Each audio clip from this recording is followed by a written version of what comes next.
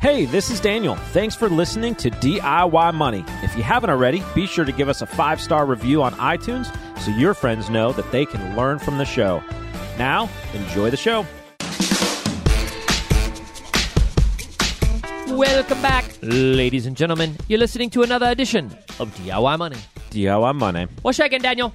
You are solidly into the sweater weather season. Definitely. I'm freezing. You've moved beyond the sweater vests, right? Absolutely. Full-on sweaters. I am so cold, it's not even funny. I mean, when it drops below 50, I'm just like, get me out of here. I've noticed. Ugh. I do not like cold weather. This is like earlier in previous episodes. Yeah. I like the idea of cold weather. Like, oh, wouldn't it be nice to be in a cabin in the woods with snow and a hot fire and glass of wine, and yeah, all that's great. And then step outside to go get the wood? No, I don't want to do that. You know what that means? That's a hotel. I'm going to the hotel. You are roughing it. Pretty much. And then I'm flying home, back to where it's warm. A lodge, maybe. I do not like winter. Ugh. Yuck. You like winter? Do you like winter? I don't mind winter.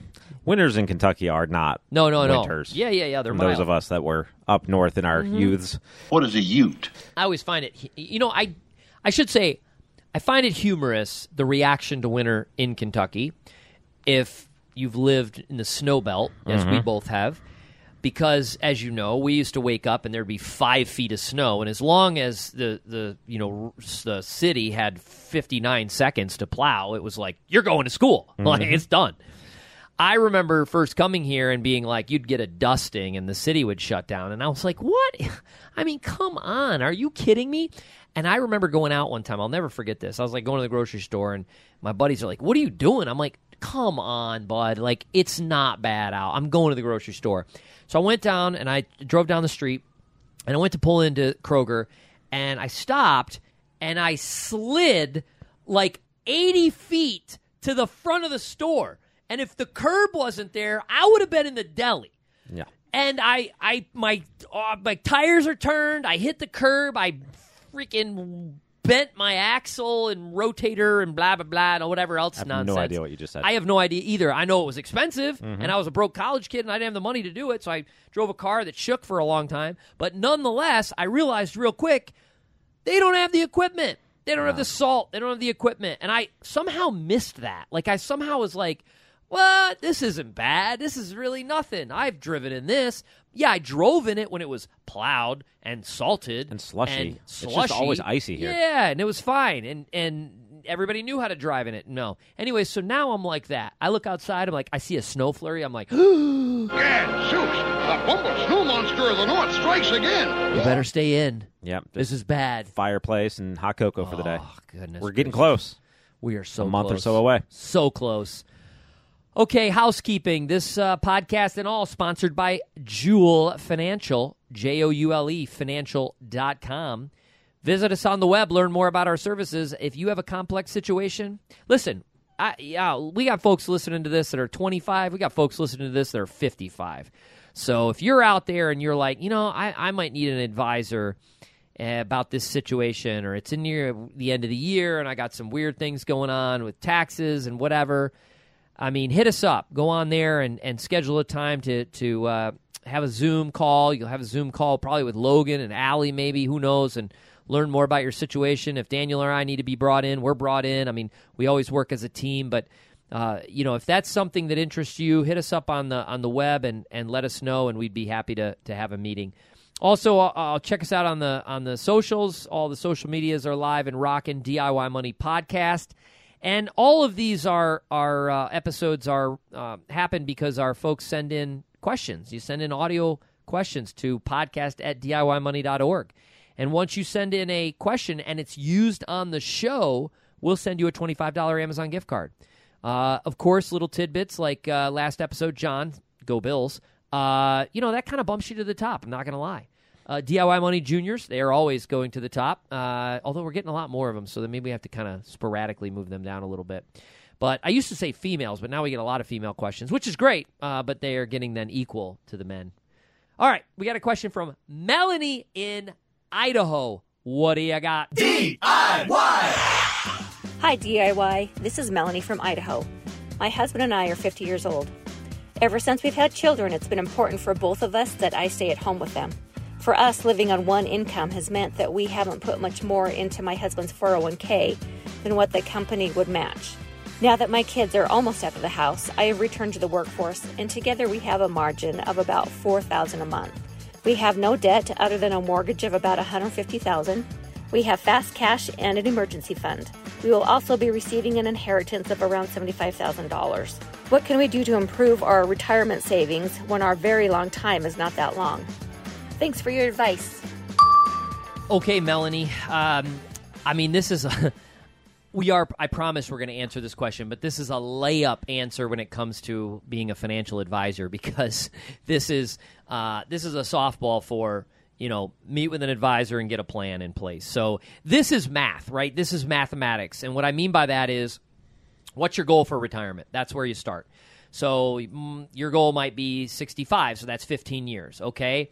So in 15 years from now, how much do you need to live on every single month, plus inflation, plus additional expenses like out-of-pocket Medicare, et cetera, and any goals that you may have, if some of those kids are female and you're traditional and paying for the wedding, et cetera. So build all those in, and, we need, $5,000 a month. All right, that's $60,000 a year, again, plus inflation. Well, $60,000 a year, and you can do the math, and it's a little bit more than just the 4% rule, but $60,000 a year divided by, whatever, and that equals an asset base of fill in the blank. And so once you figure out the asset base, that's the future value, then you're going to look at your current value, how much you're putting in every month, and you're going to determine, are we there?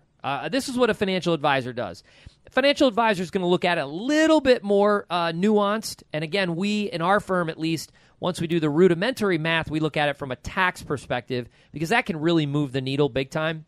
But nonetheless, this is a math equation. And so once you calculate that out, you might find that with $48,000 a year you have the ability to put away for the next 15 years, you might find that the combination of Roths, if you can do them, or if you have the ability to, 401k, or upping your husband's, or a non-retirement account, that sort of thing, taking advantage of HSAs, whatever the savings vehicles are that you have at your disposal. Like I told you, we haven't had any vehicles go missing.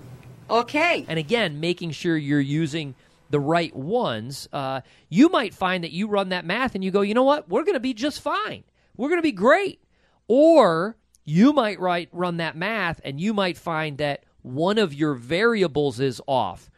You can't control your margin. Sounds like you're doing an exceptional job there. You don't have debt, et cetera. So unless you get another job or you find a way to make more income, the margin's the margin. So that's that.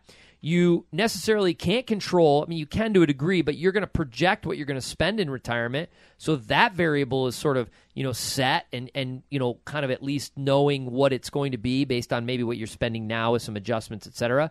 You can't control market returns as much as you want to, so you can use theoretical, returns for maybe a modest allocation. You can't control inflation. You can use a long-term historical average, et cetera. So what's the one thing you can control once ultimately you put this whole equation together? When you retire. That's the date or the time from current age to when you want to retire. That's what a financial advisor does. You can do this certainly yourself. Don't get me wrong. You can do this, kind of calculating it, et cetera. But again, I would just look at, a second opinion to make sure all of your numbers are correct and you're doing it in the right buckets of savings so that you've kind of got a plan in place of distribution once you get there. What say you, Daniel? Yeah, I think don't underestimate that variable of time, and even the variable of time, like an additional 1 or 2 years working, how much that can significantly impact the plan. I know when we sit down and work through plans with folks, the difference between retiring at 65 versus 67 can be a massive difference in the overall potential success of their plan. And the reason for that is 2 more years of accumulating, plus 2 more years of just asset growth, plus 2 more years of not pulling out the expenses that you need to live every month, every year, et cetera, can make a massive difference in your overall success. So as you kind of get close there, whether you've been saving for your entire working life or, like in this situation, are just now starting to catch up, really look at those because small changes there can make a pretty significant difference. So keep that in mind. Also, in kind of today's world, don't underestimate the power of kind of semi-retiring. So scaling back on work, but still having the option to do something, that it might not be a true hard stop. There's folks that we see, doing some kind of gainful employment well into their 70s and actually enjoying it. It's just they've kind of retired from their full-time careers of having to do that 40 hours plus a week and really grind, to scaling that back and doing something maybe that they enjoy more than their kind of typical full-time job, but are still getting paid for it and really having a great time. And when they take that into consideration with something like Social Security income, then they're actually doing okay, and then utilizing their savings for kind of later on in life, letting that grow and bridging that gap. So there's a couple different things that you can really look at and start to plan out there and see. It sounds like you've done a fantastic job from the margin creation perspective. And so if you can be disciplined there, as well as create sort of what that potential modest kind of your needs budget plus your wants budget and things like that for later in life, it doesn't sound like it's necessarily too dire or too unobtainable. I think with some planning and some work, you can get there. You still have a lot of time horizon between now and then. For sure. Here's one of the things I want to caution you. Here's what you don't do. You don't look through the current lens of this economic environment, this inflationary environment, this interest rate environment, this market environment, this whatever environment, and make short-term decisions that can impact long-term goals and objectives. Do or do not. There is no try. You didn't ask about that. I certainly don't hear any of that in your question. You weren't like, what do we do in this terrible market to save? You didn't kind of infuse your question. So I'm going to assume that, again, you're taking a long-term asset allocation approach. Like you're not worried about the ebbs and flows and the ups and downs of the market. I love it. But out of 10,000 listeners, we probably have a few that are concerned about that. And I just want to caution everybody. We did this weeks ago. I've done it anytime the kind of the negativity gets so high that I just feel the need to kind of say this from the podcast, is you can't let the short-term events dictate your long-term future. That is very dangerous, and I caution you. I want our listener audience to be sort of this well-disciplined, long-term approach, savers, investors, etc., irrespective of what's happening.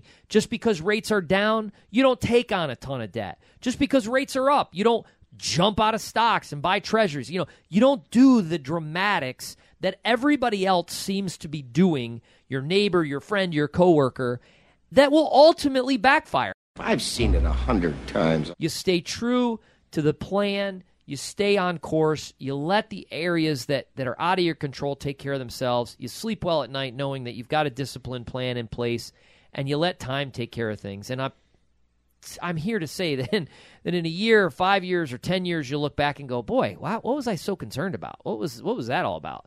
You might forget it altogether. So bravo to you on where you are currently, Melanie. Keep up the great work. I'm sure you're going to be in great shape.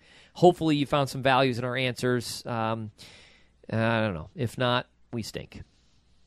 There you go. Have we ever been to Idaho? We went to Iowa, not Idaho. Yeah. No, I've never been to Idaho, but I've heard great things about Coeur d'Alene. Up in the mountains there, and I'd love to go there someday. Idaho. There used to be I don't know if there still is, but there was an Ironman race there. That sounded like cool because it'd be up in the mountains. Well, Melanie, we thank you for the question. All she did was send us an audio file to podcast@DIYmoney.org. That's podcast@DIYmoney.org. And remember, friends, the secret to wealth is pretty simple. Live on less than you make. Invest the rest, and do so for a very long time. Make it a great one.